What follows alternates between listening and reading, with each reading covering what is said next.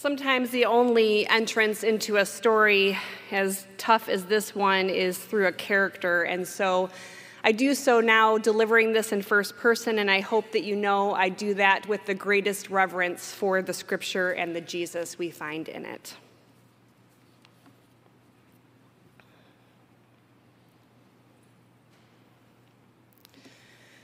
Sometimes in life you have an experience that you know in your gut will have an enormous impact on you.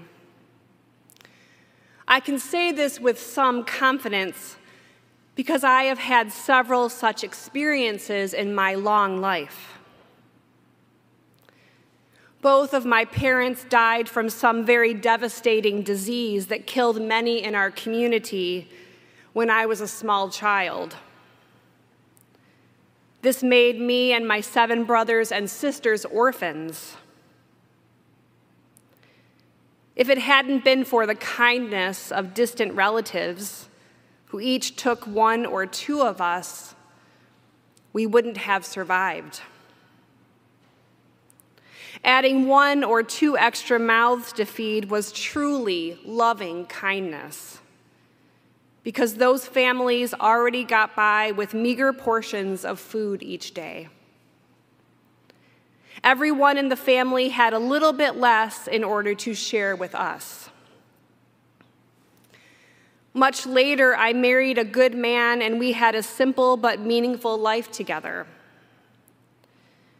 Over a rustic meal of bread and olives, fruits if we had them, and a goblet of wine, we shared our hopes and dreams for the future. We found humor in the smallest things. And though we both toiled hard to provide the basics, we had a good life together. That is until the terrible accident that took his life and made me a widow before I was 20.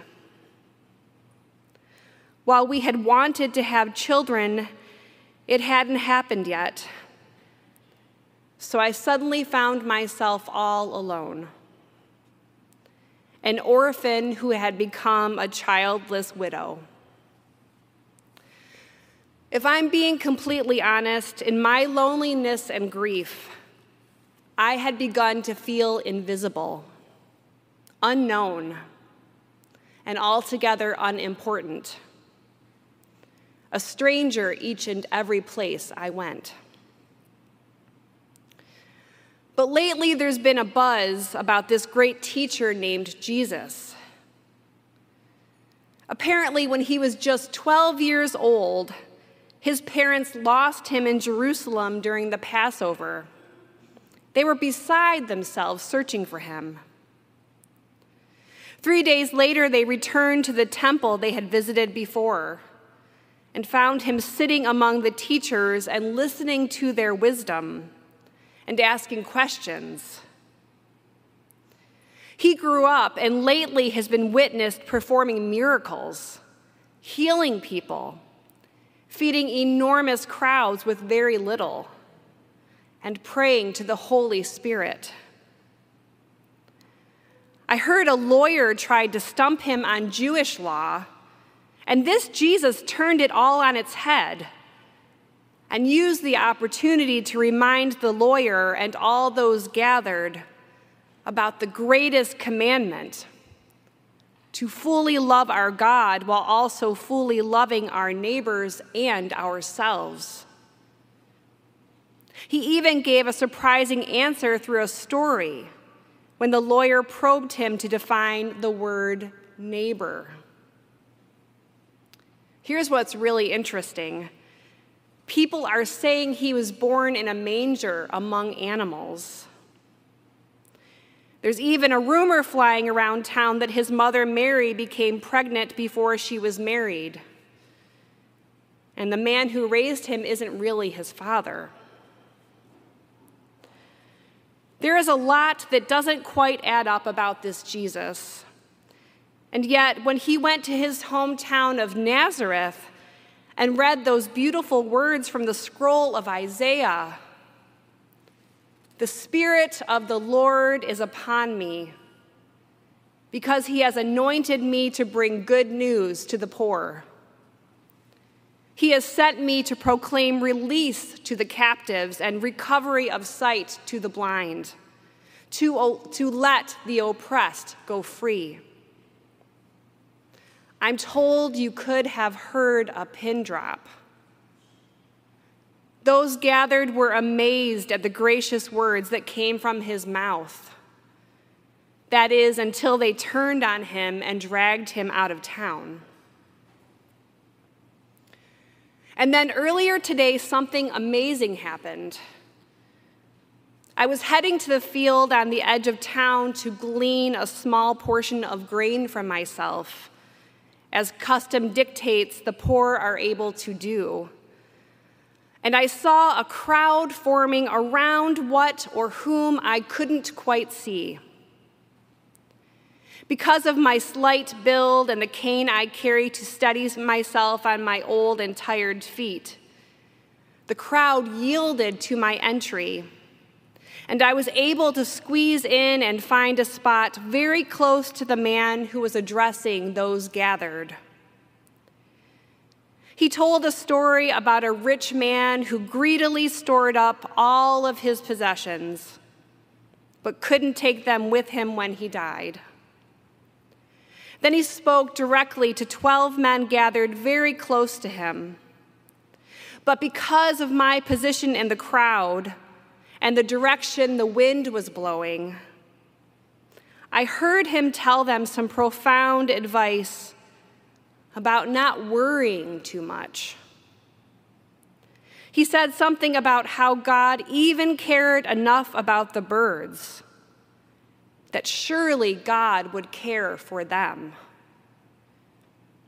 He spoke some beautiful poetic words about lilies.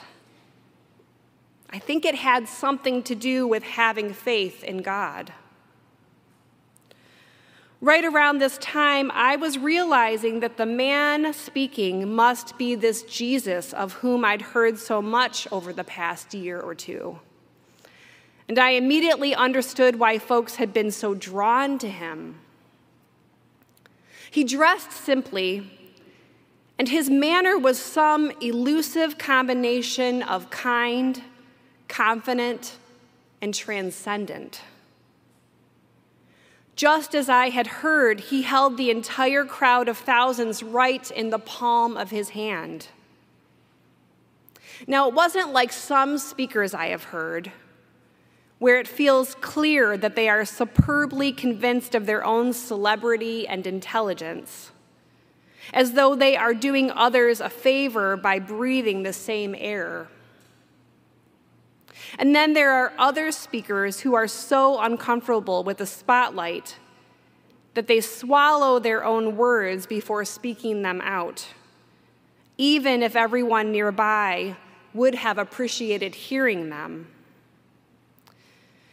No, this was some magnetic combination that embodied both humility and a kind of calm yet profound love that invited everyone in the crowd to share it. Just as I was putting all of these things together in my mind, the man standing right next to me spoke up. He was clearly part of Jesus' entourage. The man asked a question of Jesus, and Jesus told a story about the duty of an owner's staff and how they should behave in his absence. I had a feeling he was telling us more than just a story. He finished that with the words, "From those who have been entrusted, much, much more will be asked." And then Jesus' body language changed, and he became slightly agitated, saying, "I've come to light a fire on the earth. How I wish the blaze was ignited already. There is a baptism I must still receive, and how great is my distress until it is accomplished. Do you think I'm here to bring peace on the earth? I tell you the opposite is true. I've come to bring division. These words were directed at the man who I later learned was a follower of his named Peter. But then Jesus turned to all of us in the crowd, saying, "When you see a cloud rising in the west, you immediately say that rain is coming, and so it does. When the wind blows from the south, you say it's going to be hot, and so it is. You hypocrites!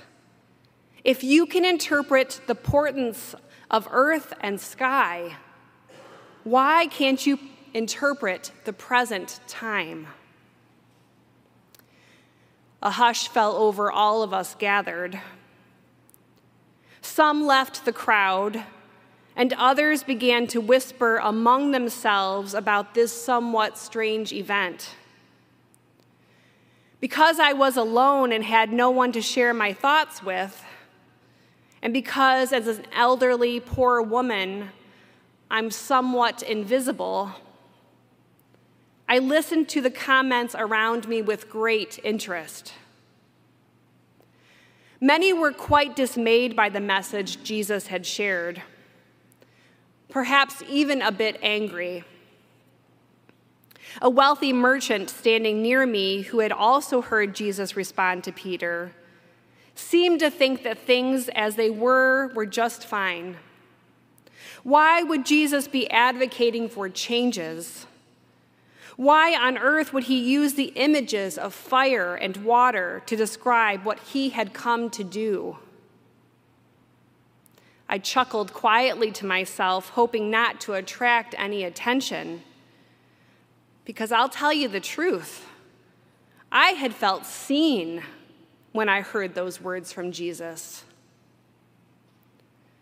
The only people who don't want to burn structures down are the ones who are benefiting from them.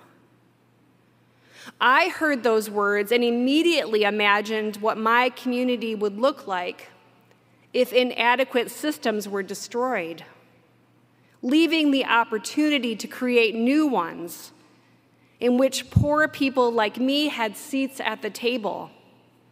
Women like me with no control over their lives were seen as equal partners. Or people like me with physical differences were considered. When Jesus spoke the words, "light a fire," I could imagine all the barriers that would be destroyed, leaving room for a new creation for us all. Now, those words about peace,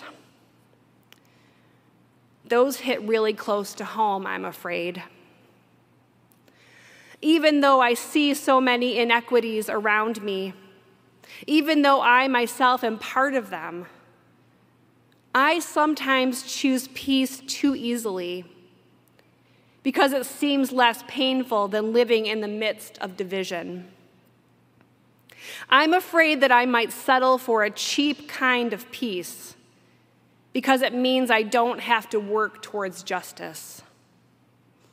I can look around me and see what Jesus means because our community has settled for a generic kind of peace that asks little of us and looks good on the surface, but doesn't do much to stand up for the rights of those who do not benefit from it. I wonder if when Jesus said he didn't come to bring peace, he meant he didn't come to bring peace in the way that we so often mean. That is, an absence of overt conflict. I trust by his actions that while he doesn't stand for our weak ideas about what peace could mean, he certainly seems to embody the greater, broader Hebrew understanding of peace. That is a deep, abiding wholeness among all. So when Jesus said he came to light fire on earth, my heart soared because I thought he meant a purification, a brilliant light in dark times, a source of warmth in what often feels like a cold, disinterested world. I gave thanks because I imagined this Jesus bringing a light and heat that we so badly need here. I think the man standing next to me imagined destruction of all he held dear, and I imagined the clearing of a path for new life. Jesus had just called us out on the spiritual crisis in our midst that we were seemingly unwilling to engage. We had created various different structures in our community to keep from seeing the truth. His words stung because, of course, they were true.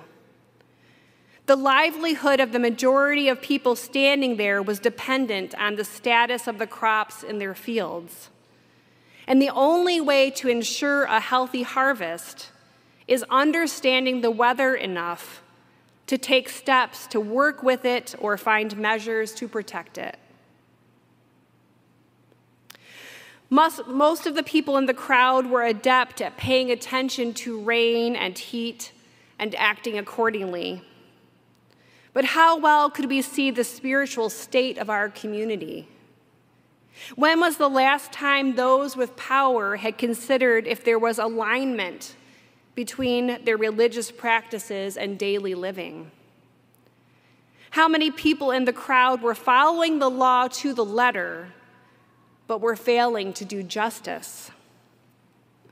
I found myself thinking of the prophet Isaiah, criticizing the Israelites of hands covered in blood because their worship ended at the temple and did not continue into the community.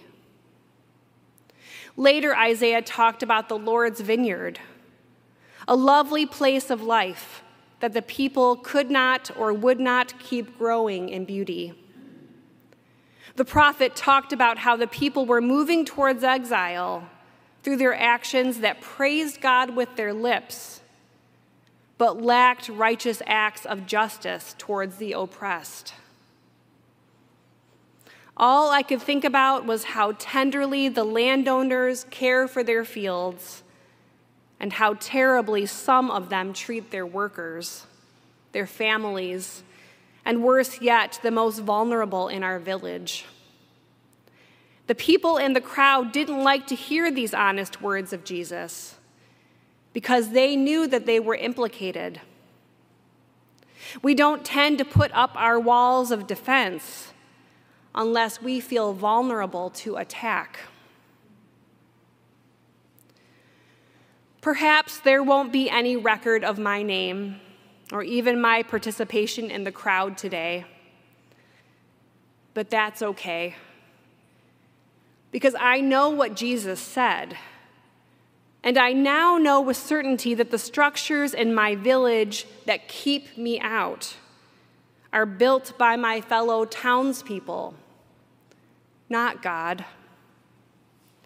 And I know that with every tiny scrap of power I can lay my hands on, I will use it not to tower over others on the margins, but to raise the structure on which all of us dwell. I am not simply an orphan, a widow, or a stranger anymore. I felt the righteousness and justice coming off of Jesus in waves. And I know that I am God's beloved, as are we all. Amen.